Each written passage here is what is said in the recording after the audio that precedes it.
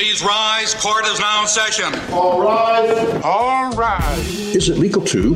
A regular look at the legal system and you, a special production of the Missouri Bar. I'm Bob Pretty. And I'm Farrah Fight. Farrah, I saw a statistic the other day that almost 20 people are abused every minute in this country by an intimate partner. Which unfortunately works out to more than 10 million people a year.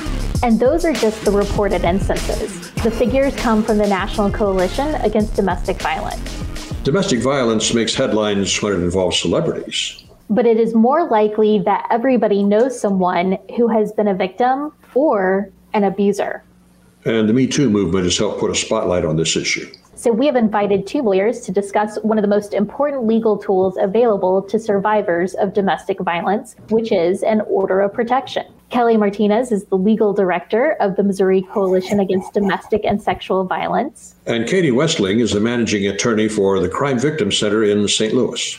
So we wanted to start off with the basics. What is an order of protection, and is it the same thing as a restraining order? So, Farrah, that's a great question. And, as I begin here, just to let you know, and for our listeners to know, we understand that as we're talking today, we are sort of speaking in language that assumes the person who has filed for the order of protection is the victim of the abuse. That is not always the case. There are times when litigation abuse is a factor and the person being filed against is actually the victim of abuse.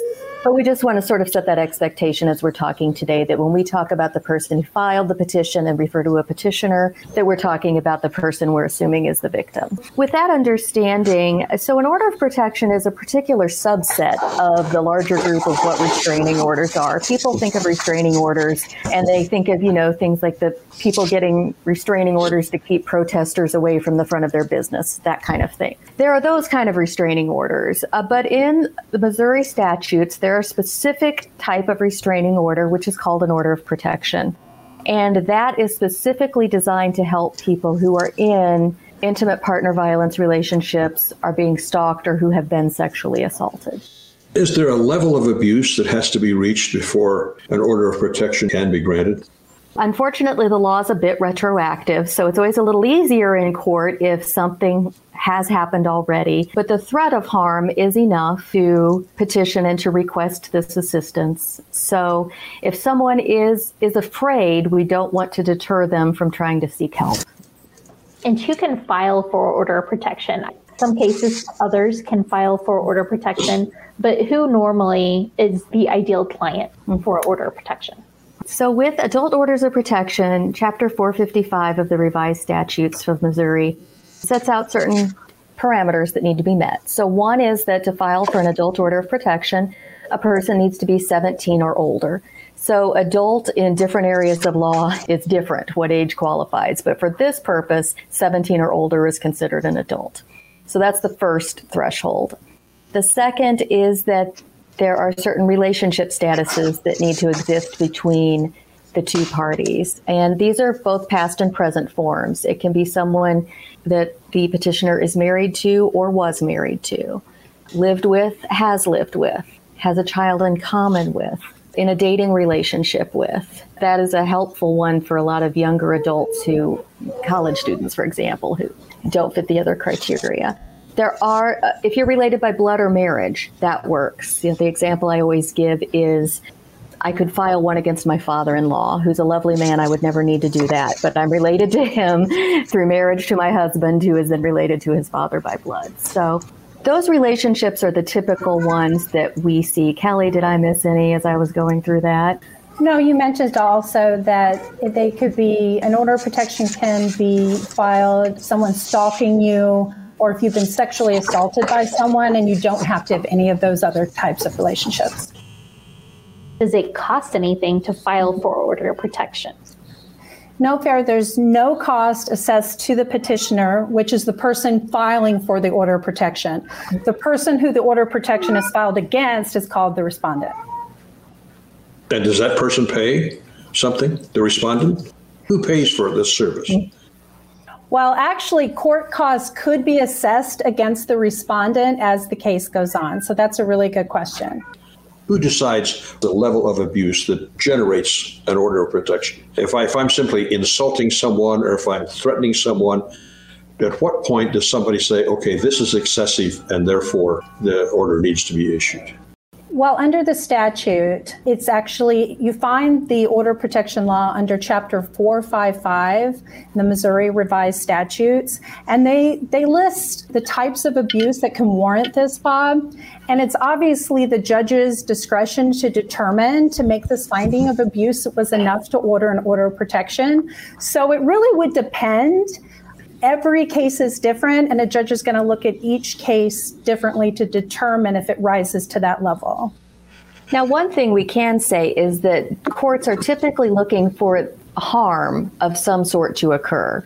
So, sometimes people are in a situation where it's a bad breakup in the sense that it's annoying, they don't want to deal with this person anymore, but there's no real fear involved. Kind of an underlying question the judge is always kind of looking for in the evidence that's presented is there that fear, that real fear that someone will be hurt? What, in your experience, do you find in terms of the person who seeks an order of protection? How hard is it for them to admit that they need to apply for one and then find somebody who will file it for them? There are a lot of people who get to the order of protection after a lot of work has been done talking with advocates, counselors, therapists. The legal system is generally not the first thing someone turns to unless the incident was so incredibly bad that the police are involved right away. So there has generally been some emotional work done to determine that it's time to go do this. Now, the good thing about finding someone to file one for them, as you asked, is that you don't have to do that, because this is one of the very few times in the law where the courts have forms made up for people. And if someone goes to the courthouse and needs to file a petition, they do not need a lawyer to help them do this. It is a fill-in-the-blank form that they can do with the assistance of the clerks, who are mandated to at least explain the paperwork to them. Are there ever instances where a lawyer might be appointed to help in an order of protection case? Or is it purely pro se in that you can go in, as you said, and complete the paperwork with just the information provided by the clerk?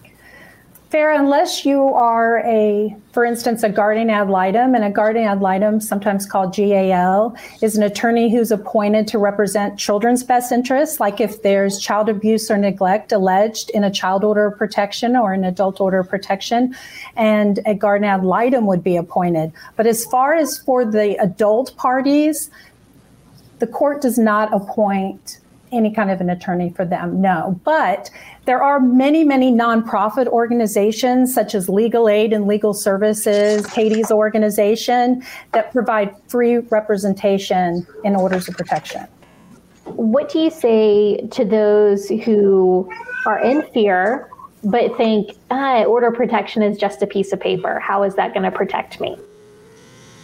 Well, it's absolutely not just a piece of paper. It's kind of what I call a legal unicorn, because it's very interesting, because it's a civil order that has criminal remedies. And so it definitely has these type of protections that are far from just a piece of paper, for sure. If I get a piece of paper, the piece of paper, the legal protections, does anything come with that? Do I get a police officer sitting outside my house, for example? How is that really protecting me? Here's the way I like to explain that, is that it's important to think of it as this is a tool. It's a tool that does certain things. Is it a tool that actually somehow magically prevents someone from trying to hurt you? No, it's not that kind of a tool. It is a tool that, while it may not have a police officer sitting outside your door, it does mean that if you call the police and say, I have an order of protection, that automatically makes it a priority call. So it will affect police response. It is a tool that can be very effective among the class of people where the abuser is someone who is not someone who thinks of themselves as a criminal, right? So you get professionals. I've been in cases where the respondent's an ER doctor, something like that, not someone that people think is your typical abuser.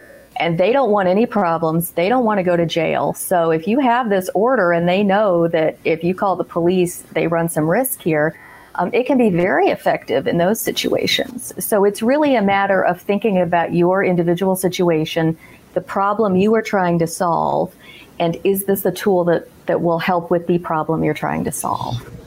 I would guess that many instances of abuse happen not during normal business hours, so nights and weekends. When can a person file for order of protection? Do they have to wait for those, Monday through Friday court business hours to go to the clerk's office to do it? Or is there a remedy for those after hours scenarios? In the statute, it does provide for situations like that, because we know abuse, as you said, doesn't just happen 9 to 5. If you can get it, any time that the court is open, and then after like holidays, weekends, after hours, there needs to be policies in place for survivors to get orders of protection. Now, you can find that sometimes on the court website. So you can go to the court's website and find out their policy for after hours orders of protection. You can call advocacy programs around the state. There's advocates all over the state, thousands of advocates who can also provide that information. And then they can also call the sheriff's office or law enforcement to find out policies. Because many times, like for instance, after hours, you can file for an order of protection at a sheriff's office.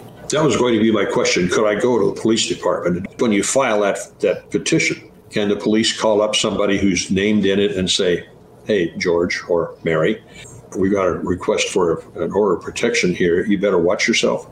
Is that a process? Not quite. The police, if they do it at the police station or the sheriff's department, they're going to contact a court clerk who is on call, who's then going to contact a judge who's on call, who's going to determine if they're going to grant, an immediate protective order or if they're simply going to grant a court date.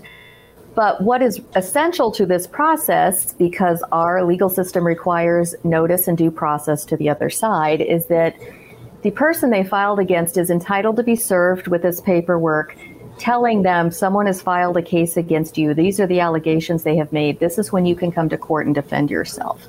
And so if the police just call someone and tell them that someone has filed against them, that doesn't count as official service. They need to be served, and an officer has to say, I put this paperwork in that person's hand. They aren't calling them, but the sheriff's office is serving these papers as quickly as possible. It is supposed to be done as quickly as they can get to it. And once that service has occurred and the other side is on notice, at that point, the police can then begin to enforce the provisions that may say to stay away from this person. And sometimes they do make those phone calls after service has occurred to tell someone, we know what's going on here and you're facing some criminal penalties, but it's not service. I would guess that the alleged abuser could possibly get pretty angry when that order of protection is served.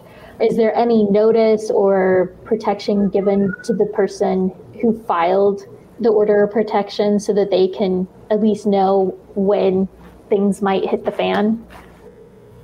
You are right. We prepare people, if we get the chance, ahead of time to do some safety planning around that service issue, because it is a very dangerous time in many of these cases. There is no real automatic notification of the victims. They can find this out by looking on VineLink. They can find this out sometimes by looking on CaseNet.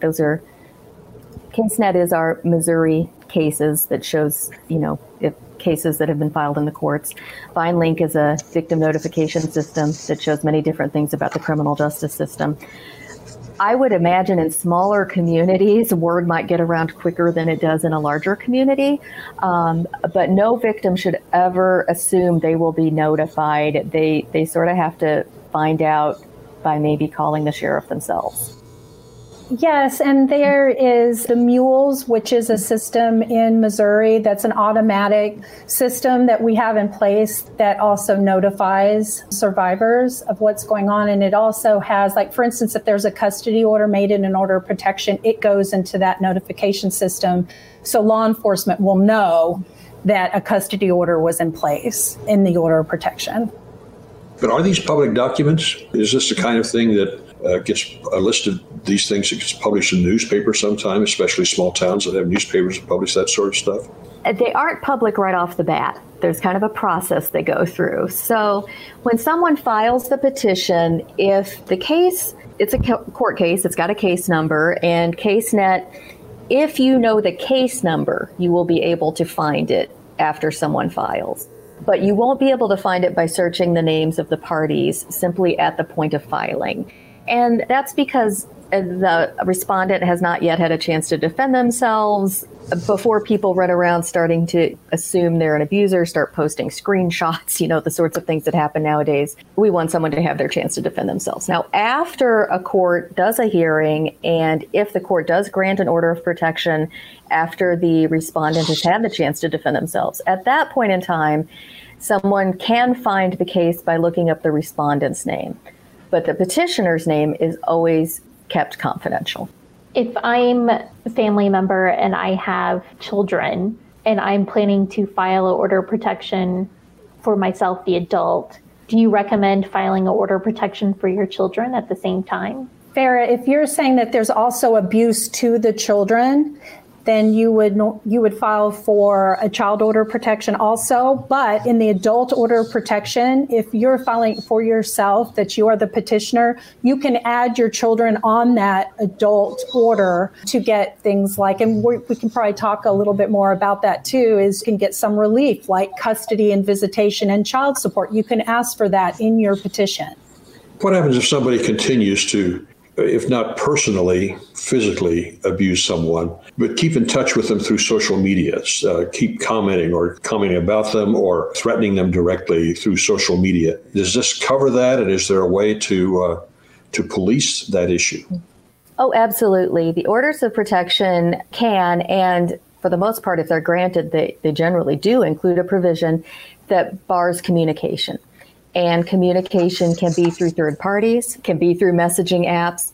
Sometimes the challenge in court comes into proving that this particular message was actually sent by the person who is the respondent, because as we know, people can set up a gazillion fake profiles on Facebook with many different names. So there's a lot of opportunity, unfortunately, for people to do bad things the technology has created. But if we can convince the judge that the person who's the respondent to this order has violated it in that way, yes, that can actually result in criminal charges and a criminal conviction.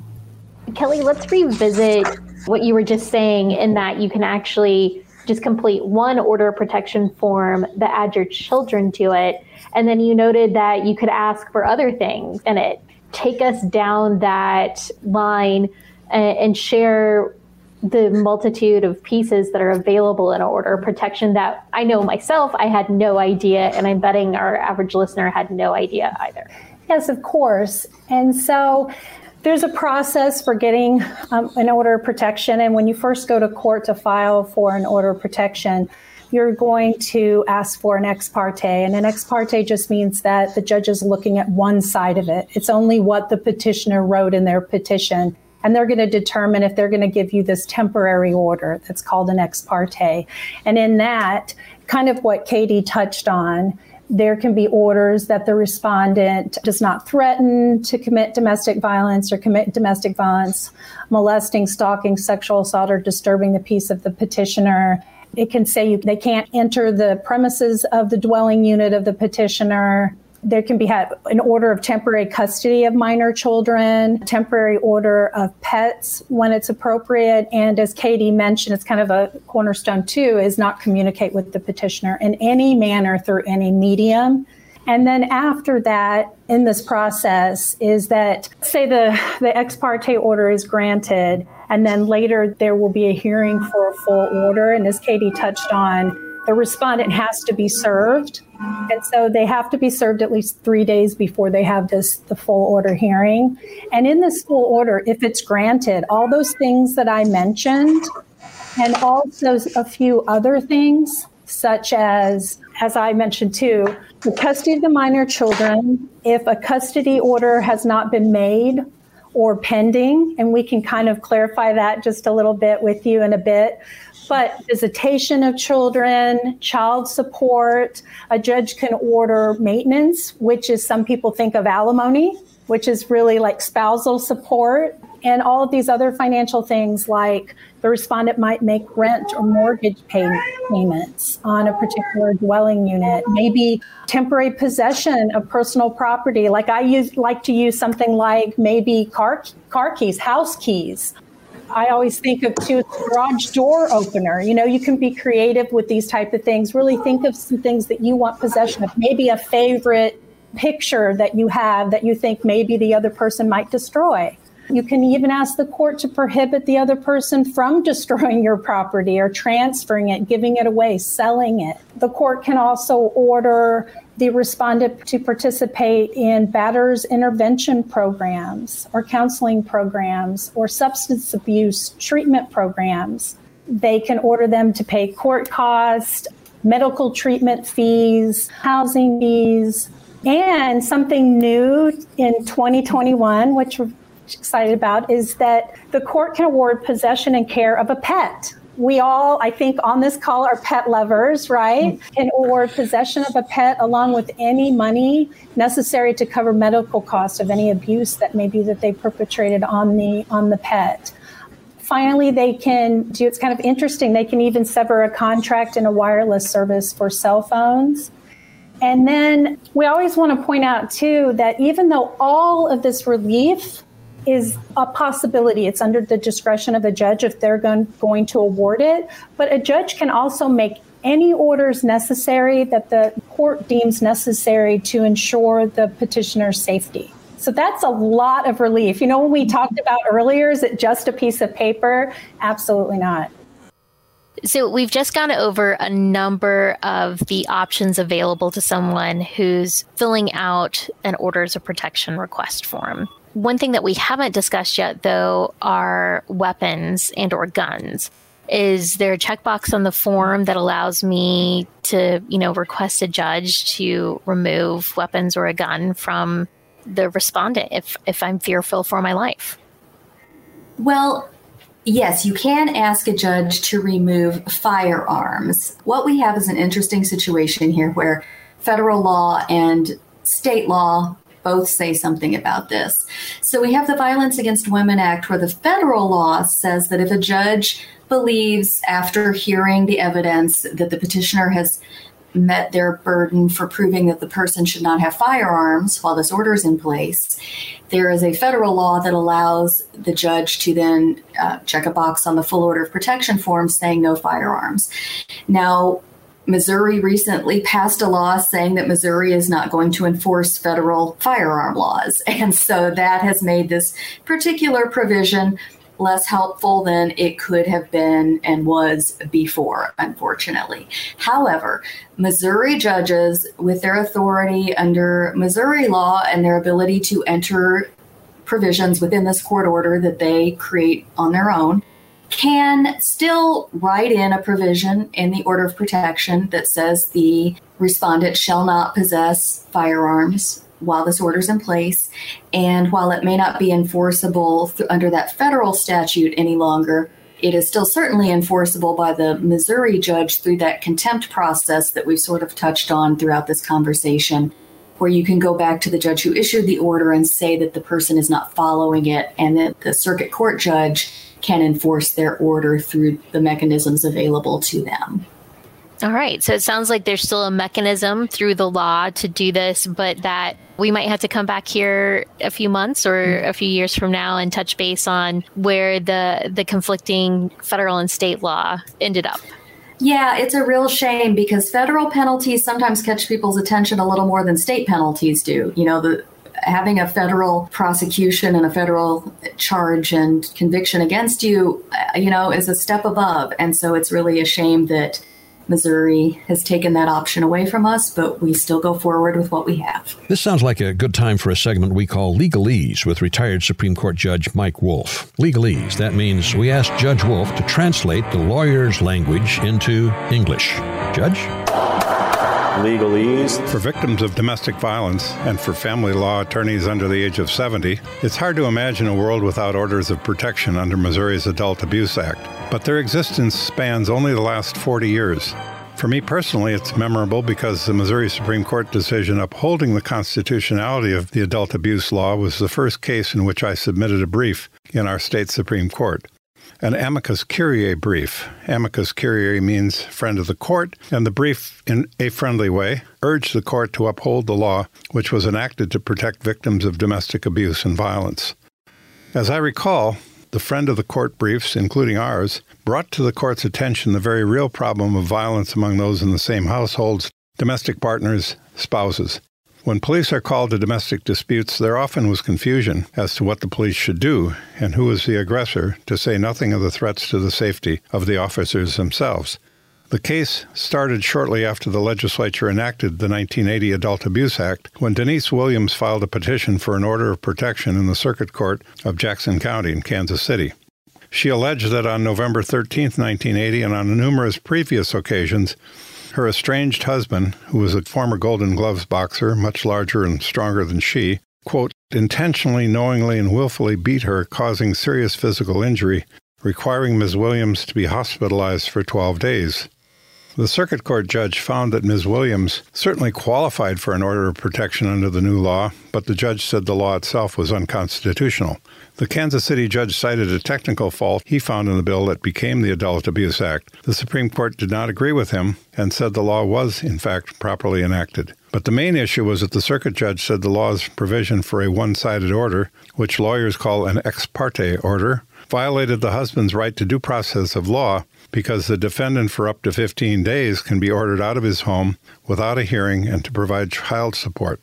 Ex parte is a Latin phrase for a proceeding in which only one side is present or represented. The law provides for this husband to get a hearing, but because of the urgent need for protection, the hearing does not occur until after the temporary order keeps him out of the home and subject to support orders for up to 15 days. The Supreme Court opinion holding that the law is valid cited enactments in the 1970s in other states to protect victims of domestic abuse. Legislatures noted the demand for new laws going beyond traditional domestic relations laws that were rooted in dissolution of marriage and in providing for child custody and support. In recent decades, many domestic relations situations do not involve traditional marriage or even intimate partnerships, so the protections in marriage law do not help those who are not married to each other. The Missouri Supreme Court in its 1982 decision noted that the developments in society that showed the need for the new adult abuse laws and put family relations in the focus of the court's decision. The court said, quote, studies have shown that the victim of adult abuse is usually a woman. In a large percentage of families, the court noted, the children have been present when the abuse occurred. In one study cited by the court, 54% of the battered women interviewed reported that their husbands had committed acts of violence against their children as well as against the other parent. Even if the child is not physically injured, the court said, he or she will likely suffer emotional trauma from witnessing violence between his parents. Abuse appears to be perpetuated through the generations. An individual who grows up in a home where violence occurs is more likely either to abuse others as an adult or to be a victim of abuse. Adult abuse, the court said, is therefore a problem affecting not only the adult members of a household, but also the children. The most compelling reason for an abused woman to remain in the home subject to more abuse is her financial dependency, the court opined. This is particularly true for women with children. The orders pertaining to child custody, support, and maintenance are all fairly related to and serve the same basic purpose of aiding victims of domestic violence and preventing future incidents of adult abuse.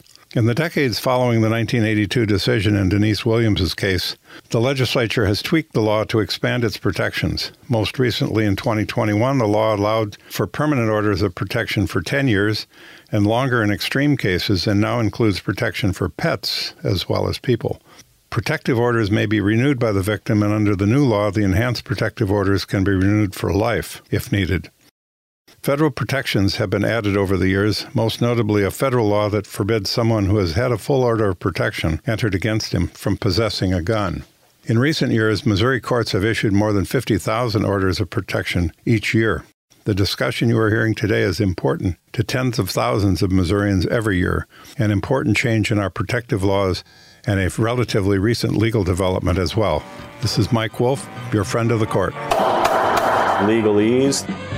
Well, it sounds to me like there's almost no limit to what a judge can do when there's a request for a protective order. Well, there are limits, and we run into them frequently. And certainly, this is all discretionary for the most part. So the limits come in when the judge hears the facts and determines how far they are willing to go with certain things.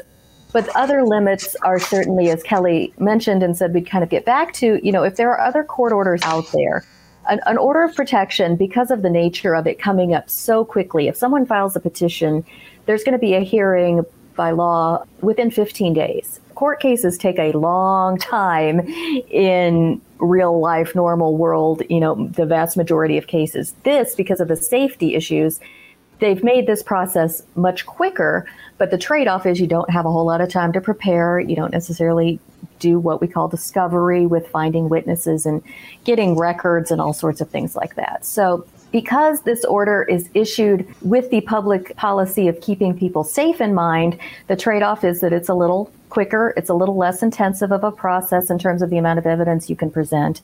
And so because of that, if there are prior court orders out there, judges cannot change those orders in the process of an order of protection. And what I mean by that is if someone is filing against their ex-spouse, for example, and in the divorce, the ex-spouse was given the marital home. So they're not married anymore. The ex-spouse had the marital home.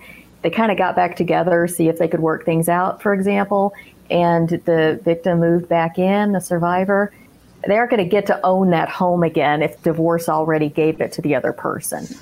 There are also some quirks to that example, I realized as I was saying. But the point is that if another court has already made orders about possessions, about child custody, about finances, the order of protection is not the way to change those. The order of protection is simply there to make people safe. If I'm the target of an order of protection, it doesn't sound to me like I have a whole lot of time to get a lawyer and get familiar with everything and be properly represented in court under what we've been talking about here. Is that a problem? As a target, you mean the person that was filed against, the respondent? Yeah. No, there's not a lot of time. Courts do often grant they extend the time. They will continue the cases if the respondent comes in and says, I need more time. They will often do that. Now, because of the way the process is set up, there is often that temporary ex parte order is in place, and they will keep that in place so that the person who filed does have at least the minimum protection in the meantime.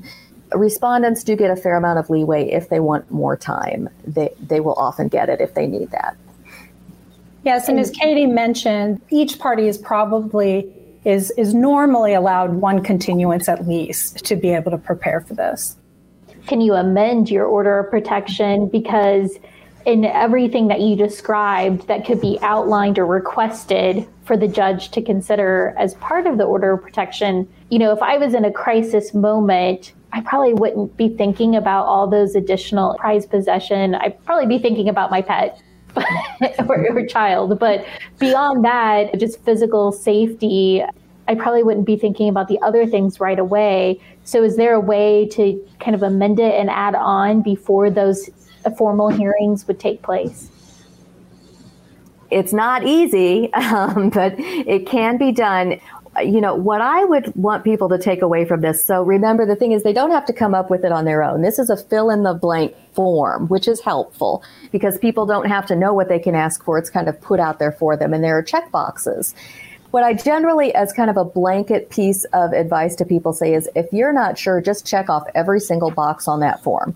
And if you check off a box that says you want custody of the kids and you don't have kids, well, someone might smile faintly when they read it, but it's not going to do you any harm, right? But if you don't check off the box, that can cause trouble later on. Again, going back to those notions of due process and notice to the other side of what the issues are going to be when we get to court. So the easiest way to address that is to simply say, just check off every box and it'll sort itself out. But if someone does not and they realize that they wanted to, they can request permission from the court to amend the petition.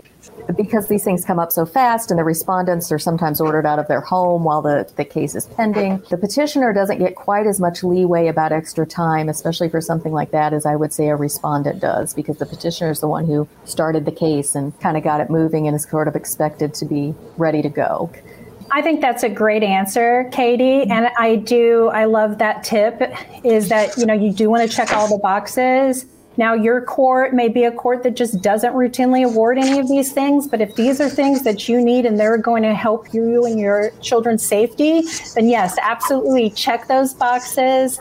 And something too that you haven't asked, but I'm kind of anticipating maybe a follow-up question, can you modify an order of protection? And the answer was at it, Kara, yes, you absolutely can modify an order of protection, and there's forms available to do just that. Let's say there was an order made, like for instance, there was supervised visitation made, and then during that supervised visitation, more abuse was committed, and you want to go back into court and say that you want to modify this order to have no visitation at all, you are allowed to do that. Here's an interesting quirk with that. The law, as Kelly mentioned earlier, we've had a lot of changes to it that are going into effect here in 2021. And one of those changes is that the law now says that if a judge made a specific finding of serious danger in this case, and we can talk about that more also as well, but if the judge made this kind of finding, this new statute does say that you can't modify an order for a couple of years. For 2 years. It says 2 years. How that's going to play out in courtrooms and in reality, we don't know yet because this is a new law and we haven't actually seen how that's actually going to be interpreted. But the strict language of the statute does say if a judge made this specific type of finding, then it can't be modified for a couple of years, barring some very specific circumstances. And so that's going to be a little quirk that all of us are going to have to get used to, and that's going to have to play itself out through the court system. I'm so glad that you brought that up. This might be a good time to talk about that new law that is about the duration of orders of protection. That was going to be my next question. How long does an order of protection last? Well, the initial order lasts from 180 days to a year, but if the judge makes a specific finding of particular danger to the petitioner, then it can be 2 years to 10 years. But then after that initial order, there's steps to this, that there can also be a renewal of the order. And during the renewal period with this new law here in 2021 is that the judge could determine that that danger is so significant and makes a finding of that. And then there's details in the law that gives guidance to a judge when determining this kind of danger. They could actually make that subsequent order actually up to the lifetime of a respondent. Is there a definition in this new law of what serious danger is? There's a list. That guidance is in the statute. And then as Katie pointed out, time will tell, and we'll have case law that interprets this, but there is a list of, it's kind of guidance for the judge to determine that. Is there a hearing held when an order runs out? Is there another hearing held to see if anybody wants to extend it? Is that automatically called, or what's happening? That can kind of go a couple different ways. If the court at the time of entering the initial order, they do have an option to automatically renew it if they check that particular box. Now I know around the state, some places just don't ever do that. Some places do it routinely. It's all sort of circuit by circuit, judge by judge at that point. But there is that one option for an automatic renewal if the judge checks that box. Now, if the judge does not indicate that this will automatically renew, then a person can always come back in and make a motion to renew it. But it puts that burden to move that forward back on the petitioner and the survivor. Now, I will say if the judge automatically puts that order in about an automatic renewal, the respondent always has the option to file a request for a hearing before the automatic renewal goes into place. So, even an automatic renewal is not necessarily automatic if the person who's being restrained from certain behaviors wants to come back into the judge, maybe say, look, I went through this counseling program you sent me to. Maybe I've moved out of state. I'm not even here anymore. There have been no problems. I don't want this order on my record anymore. They have the chance to come in and say that if they want to. But it's kind of a two-pronged answer to that question. I wanted to go back to a bit for Bob's question, for the hearing to determine if the respondent is a serious danger to the petitioner. As I said, it is listed in the statute, but just to give you all some idea of what a judge is going to look at is like the weight of the evidence, the respondent's history of inflicting injury, the respondent's history of stalking. Stalking is it's high when you're looking at lethality assessment. The respondent's criminal record, whether the respondent has been found guilty of a dangerous felony, or maybe they violated terms of their probation. So these are the type of things that a judge would look at to determine if the respondent is a serious danger to the petitioner. Do judges very often refuse to issue orders of protection? Not very often necessarily, at least in the cases where these intimate partner situations are going on. Now, there is misuse of this system, just like there is with anything, where we have cases show up where, landlords are trying to evict a tenant using an order of protection, or two neighbors are fighting over their property boundary and they try to get an order of protection. And in those cases, judges are not as likely to do this. But in cases where the intimate partner relationship or sexual assault or stalking, if the evidence supports that, our burden is really pretty low. We only have to prove this by the preponderance of the evidence, which means that if the judge 51% believes there's a problem here, they're going to grant the order. It's not a criminal case where we have to get to beyond a reasonable doubt. It's the lowest burden that we have in court cases. And so I would say a lot of judges probably think about whether they're going to err on the side of caution in this. Now, they will. They certainly deny them at times if they really don't think that they're necessary. I mean, it's not that just that you walk in and you get one. No one should assume that just because they file for one of these that they're going to walk out with what they've asked for. But the standard's pretty low for getting one. So, Kelly, what do you think about that question? I agree with you.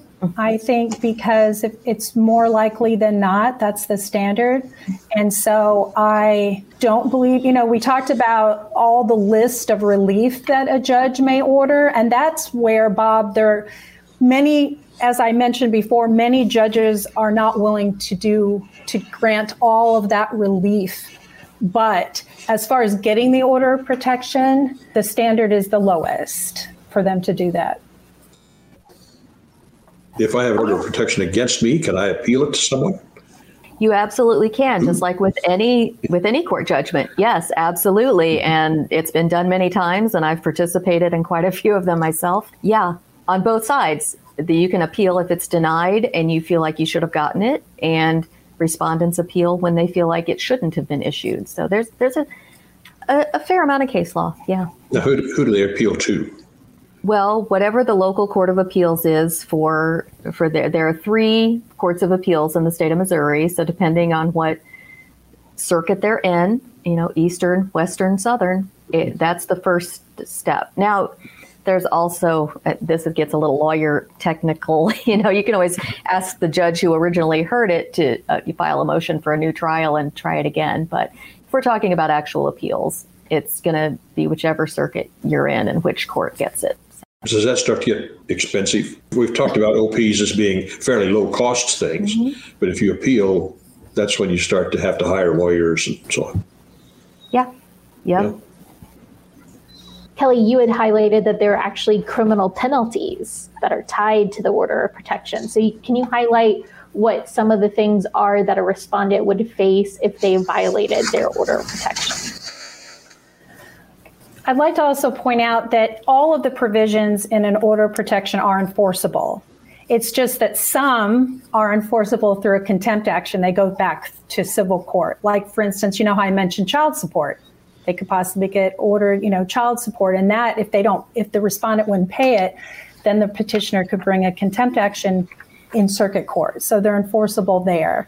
Some of the provisions I just want to highlight what would be criminal violations, and they're in regard to domestic violence, stalking, sexual assault, child custody. If there's a violation in the order for child custody, any communication initiated by the respondent or entrance upon the premises of the petitioner's house, their school, their place of employment, or if the respondent was told to be a certain distance away from the petitioner or a child of the petitioner, these are all criminally enforced and have criminal penalties. Now, with criminal penalties, this means jail time, possibly, right? Or they could be on probation. So it's after a full order of protection is been entered. Well, actually, even ex parte orders can also be enforced and have criminal penalties. There's the statute that gives the level of criminal penalties for violation of orders of protection. It's interesting, too. I just want to talk about that custody just a little bit. When a person against whom an order of protection has been entered fails to surrender custody of minor children to the person to whom the custody was granted, then law enforcement shall arrest that person and give the children back to the care and custody of the party to whom they've been awarded. That's very, very interesting, and that's part of the order of protection law. I want to ask about something we touched on very briefly. Abuse in the filing of orders of protections. If somebody files one for revenge, for example, or other motives like that, how's that handled by the judge? And what happens if the judge determines that you're just doing this to get back at somebody and nothing's really happening here? Do you see that very often? More and more, the thing is, as we get information out to people and are trying to help survivors, that information's in the public arena now. And so everyone hears it. Really, all that happens is the judge denies the order. I mean, that's really all they can do. It's just not let it go forward. Unfortunately, sometimes what happens is that the survivor goes down and files, and then the respondent comes down and files their own. And this is what we call cross petitions then. And then when that happens, the courts tend to hear those petitions in the same hearing. And there is unfortunately sometimes some intended or unintended pressure to just get both sides to say, we'll leave each other alone and just enter an order against both sides. That's why we want survivors to have attorneys when they can to try to help them if that turns into what's happening here. So there can be that unfortunate consequence if both parties file, and the easiest route sometimes is just to say, I'm going to order you both to leave each other alone. That's not the right outcome, certainly, as Kelly and I would see it. This is not just a harmless, we just told them to leave each other alone, and they're going to leave each other alone, and that should solve the problem. What the court system has just done, if they let an order be issued against someone who's really the victim, is they have just reinforced everything that the abuser always told them, which is no one's going to believe you, you're going to get in trouble, no one's going to help you. And it really, really makes it very difficult to ever get that survivor to trust in a system again, because everything they were told would happen happened. I've spoken to people who 10 years ago were told by a police officer, if we have to come back out here again tonight, we're going to just arrest both of you and put the kids in foster care. And so for 10 years, the abuse was endured because the response was, unfortunately, just don't bother us, basically. And I can't think of a nice way to say that. I don't think that most judges intend to give that message. I think they really think that they are just telling everyone, leave each other alone, and it will stop when they do that. This is kind of a sensitive topic to be talking about, but there are times when these things do happen, and it's really, really got repercussions beyond what I think most people think it does. Kelly, how do you feel about that question? It's really the judge's decision to determine that if someone is filing, for instance, if they're neighbors and they're filing for an order of protection and they don't meet the qualifications for an order. If they're just saying, I'm just really angry at you, I'm just going to file this order of protection, I'm going to use the legal system to do something like that, it's up to a judge to determine that that is not an appropriate order of protection and would not grant it. I've heard of an order of protection between neighbors over a fence dispute where 2 cows were listed as pets under the order of protection. I don't think that advanced, but the cows did have names, so maybe that they thought would help the case. I'm not sure. Help the request. Going back to the serious side, because we talked about the stats at the beginning, and I also mentioned that was just the number of cases reported, because traditionally research, I believe, shows that many people who encounter or are at the receiving end of domestic violence do not report or do not seek help, maybe instantly. What are some resources that are available other than just the form for the order of protection to help survivors escape these sometimes life-threatening situations? Well, I love to talk about this, by the way, so thank you for asking this question. There are domestic and sexual violence programs all over the state of Missouri. We have, just as our members at the coalition, are 105 different member programs, and they're full of thousands of advocates who can help a person decide if they want to file. They can do a benefit drawback analysis on whether or not to get an order of protection, and then they can help them with that process, and then they can go to court with them. They can be a support system for them. They can help them navigate the court system. So if you go to the Missouri Coalition Against Domestic and Sexual Violence's website, which is www.mocadsv.org, you can click on an interactive map, and you can find service providers in your area. And it's so important to look at this holistically. Like, let's say someone wants to file for an order of protection and they have an attorney like Katie representing them, but they also have an advocate supporting them. And then that's so much more support to help someone determine if they want to get that order of protection, if they want to go through the court process, maybe also make dissolution later on down the line. So yes, there's all of these resources. And the great thing about a domestic and sexual violence advocate is they can connect survivors with all sorts of resources like housing and counseling and all sorts of things. And so that's something to remember. And, you ask if there's also resources. And I just want to point out, too, that when someone goes to, let's say someone doesn't realize that these things are out there and they go to a clerk in a courthouse, by law, the clerk is required to assist someone filling out that order of protection. There are more resources there's also. And then there's legal services and legal aid offices all around the state. And besides just having the attorneys there's also the legal services staff that they're added resources too. Maybe I ought to ask this to the County Clerks Association sometime, but are county clerks and their employees trained to deal with people who come in and ask for this piece of paper?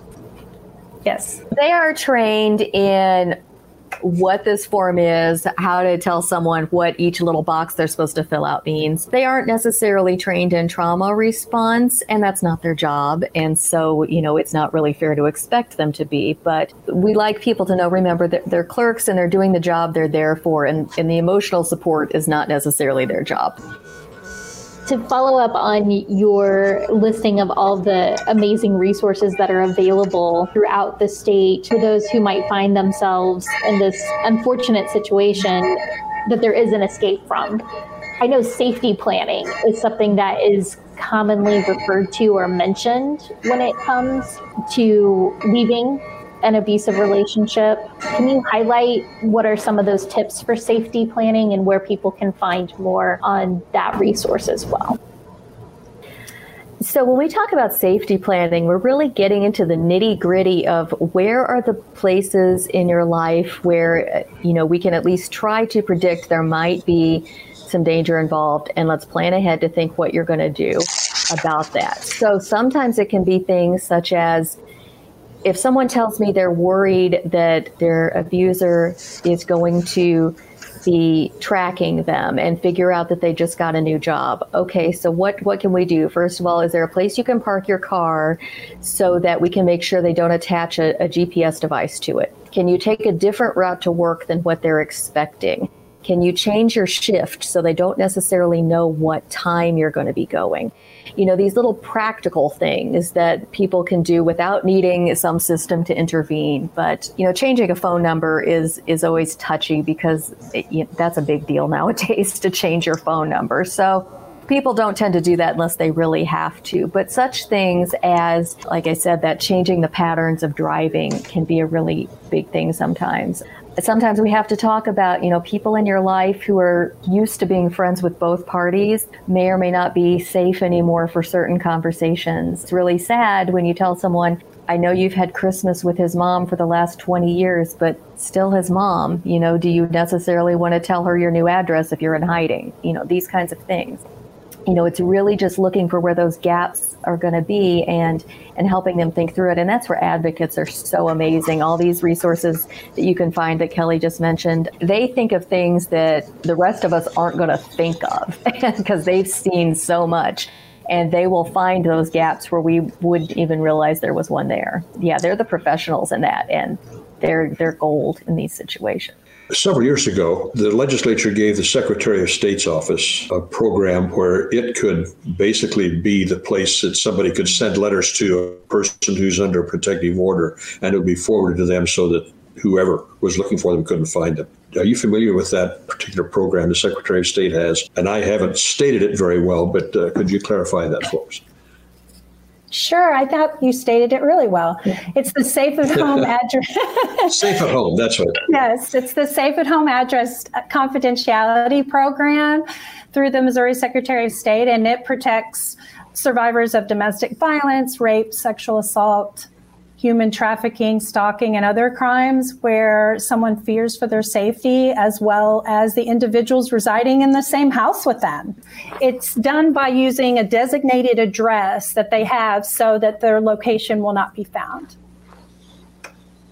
And they have to file that with the Secretary of State? Is that how they handle that? Yes, they contact the Safe at Home program, and they can Google that, and it's a great website, easy to read and understand. Is there anything else that you'd like to add that maybe we haven't touched base on, but you think our listeners need to know, either about orders of protection or the resources available to them if they are trying to escape a situation of domestic violence? Well, we thought maybe that we could just end on some tips. We suggested people filling out the petitions. Do you want to start with that, Katie? Yeah. So, if someone is thinking they want to pursue this particular tool in their part of their safety plan. So one thing is you can look online. The Office of State Court Administrator has posted these petitions, these fill in the blank things we've been talking about online. So someone can look at them ahead of time and kind of think through, how am I going to phrase this instead of doing it under the stress, if maybe there's a clerk waiting for them to do it.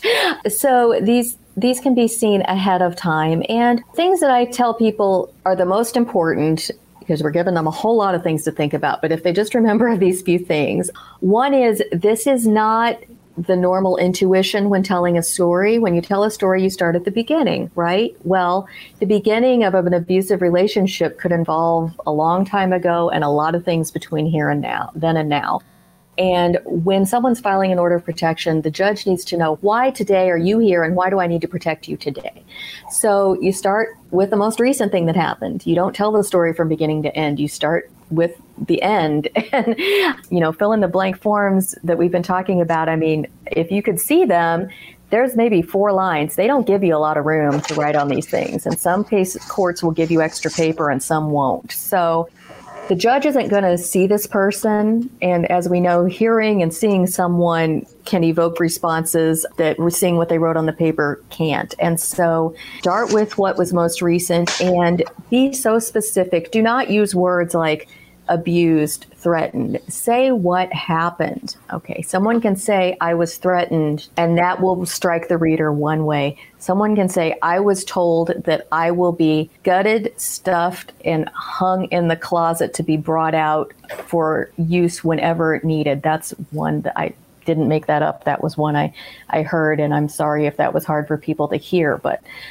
think about the difference in the judge reading they threatened me versus what I just said specifically they were going to do. That's what grabs the judge's attention and makes them realize I need to do something to protect this person. People ask if they can curse. If that's what the person said, write down what they said. I think that's really just as general advice without knowing the person and dealing with them specifically. That is what I would want people to know. You have to tell the story in the way that convinces someone who's never met you before, I really need your help and I need it today. Kelly, what do you think? Absolutely. And you can put dates and times, but you need to make sure that if you put dates and times, you're absolutely certain that that is the date and time. It's okay if you're not exactly sure. Just don't put that put that on there. I agree with everything Katie said. And as Katie mentioned earlier, a big tip is check those boxes. Check everything that you could possibly want the court to order for you. And also there's a part in the petition about serving the respondent, and it says give some details about where you can serve them. Respondents are actually notoriously hard to serve. And so to just really give details on that section of where law enforcement can find them to serve, or if there's a special process server possibly to find that respondent, I would always suggest really, really highlight that. And one other thing, just going back to safety planning, we're talking about sometimes a survivor chooses not to put all the details on an order of protection because they think that maybe if they put that detail, that might be the one thing that enrages the respondents and puts them more in danger. So it's really part of, as they're filling out the order of protection, to really think about that safety plan that we talked about that's already in place before you start filling out that petition. We want to thank you for being with us on this edition of Is It Legal To? Special production of the Missouri Bar. Our thanks to Kelly Martinez and Katie Wessling for helping us explore the issue of domestic and sexual violence today. Before we go, this program series is going to be focusing on a lot of our basic individual rights to shed some light on the U.S. Constitution and the rights we have under it. Here's the Missouri Bar Citizenship Education Director, Tony Simons, to tell us more. Jessica Gonzalez and her husband were involved in divorce proceedings in 1999 in Castle Rock, Colorado. In May, Jessica obtained a restraining order preventing him from coming within 100 yards of her and their 3 daughters. At approximately 5 p.m. on June 22nd, Jessica's husband took the 3 girls from their yard. At 7:30, she called the Castle Rock Police Department. 2 officers were dispatched. She informed them of the restraining order and she requested that it be enforced. Jessica wanted her daughters to be returned to their home. The officer stated there was nothing they could do and recommended that she call the police again if the children were not home by 10 p.m. At 8:30 p.m., Jessica Gonzalez talked to her husband on the phone. He told her that he had their daughters at an amusement park in Denver. She called the police again and asked them to go to the park and check on her children.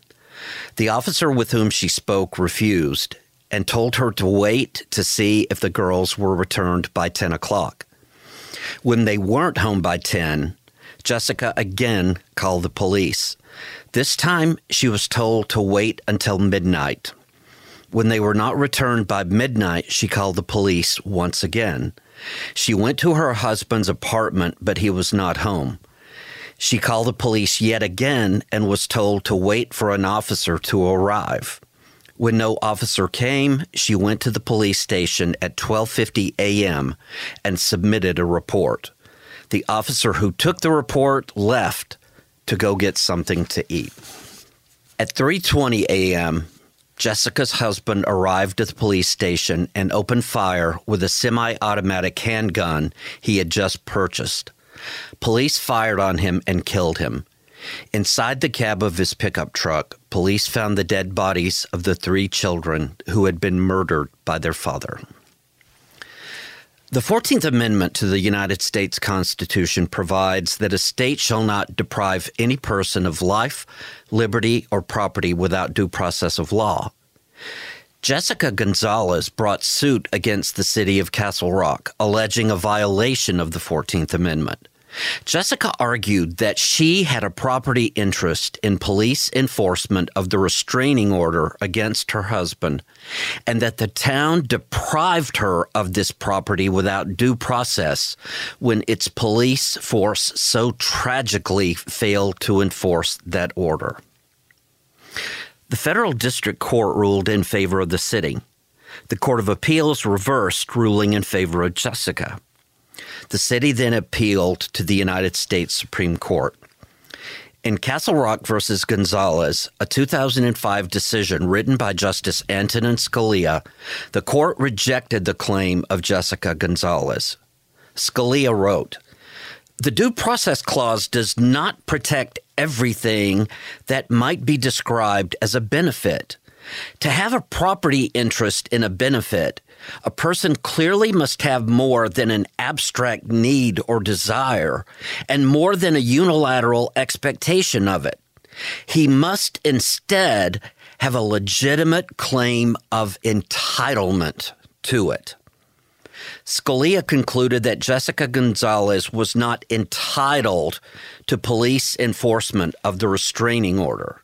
He wrote, "Our cases recognize that a benefit is not a protected entitlement if government officials may grant or deny it in their discretion. In the view of Scalia and the court, the 14th Amendment was not violated if making an arrest for violation of the restraining order was a matter of police discretion.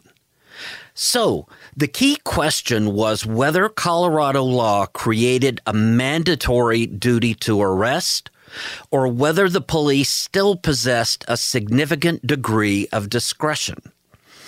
The law provided a peace officer shall arrest, or if an arrest would be impractical under the circumstances, seek a warrant for the arrest of a restrained person if probable cause exists that the restrained person has violated any provision of the restraining order. Jessica Gonzalez looked to language like a peace officer shall arrest and argued that this did not allow for officers to make a choice for themselves.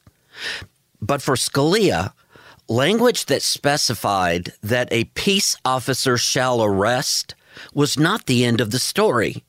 He concluded, "We do not believe that these provisions of Colorado law truly made enforcement of restraining orders mandatory. A well-established tradition of police discretion has long coexisted with apparently mandatory arrest statutes." The court's conclusion that the language of the statute still allowed the police discretion in enforcing the law meant that the 14th Amendment would not be used to penalize the city of Castle Rock for its officers' inaction. Scalia wrote, "The creation of a personal entitlement to something as vague and novel as enforcement of restraining orders cannot simply go without saying. We conclude that Colorado has not created such an entitlement." With this conclusion, the court ruled that the Due Process Clause would not protect Jessica Gonzalez. However, the court was not unanimous. Justice John Paul Stevens, joined by Ruth Bader Ginsburg, dissented. In their eyes, Jessica Gonzalez had put forth a compelling constitutional claim. Stevens wrote, "Police enforcement of a restraining order is a government service that is no less concrete and no less valuable than other government services, such as education. The relative novelty of recognizing this type of property interest is explained by the relative novelty of the domestic violence statutes creating a mandatory arrest duty. In this case, Colorado law guaranteed the provision of a certain service in certain defined circumstances to a certain class of beneficiaries, and respondent reasonably relied on that guarantee. According to Justice Stevens, Colorado law created a right possessed by Gonzalez and protected by the Due Process Clause of the 14th Amendment. Stevens wrote, "Because respondent had a property interest in the enforcement of the restraining order, state officials could not deprive her of that interest without observing fair procedures. Her description of the police behavior in this case and the department's callous policy of failing to respond properly to reports of restraining order violations clearly alleges a due process violation." This is an exceptionally difficult case. Our hearts break for Jessica Gonzalez. We want to find some sliver of justice for someone who has endured such pain. At the same time, we are mindful of the wisdom of the adage, not every problem has a constitutional solution. The challenge is determining whether the recognition of the legitimacy of Jessica Gonzalez's constitutional claim is a viable interpretation of the Due Process Clause or an attempt to assuage the grief of someone who has endured what many of us would regard as unimaginable. However, the decision of the Supreme Court was not the end of the story. Having ruled that there was nothing in the 14th Amendment to the United States Constitution that offered Gonzalez a remedy, Scalia then offered an alternative. If the people of Colorado wanted individuals who had suffered the loss experienced by those like Jessica Gonzalez to have legal recourse, they could create such a law themselves. Scalia wrote, although the framers of the 14th Amendment did not create a system by which police departments are generally held financially accountable for crimes that better policing might have prevented, the people of Colorado are free to craft such a system under state law. This is the very thing that occurred across the country. Many state legislatures, challenged by the Supreme Court to address this situation, enacted mandates that required the police to take action in the face of domestic abuse and violation of orders of protection. While the system failed Jessica Gonzalez, her case set into motion events that brought about legislative reform that would provide essential assistance to people in the circumstances faced by Jessica Gonzalez. There are some resources you might want to check out, including the Domestic Violence Resource Guide, which is produced by the Missouri Coalition Against Domestic and Sexual Violence and the Missouri Bar Young Lawyers section.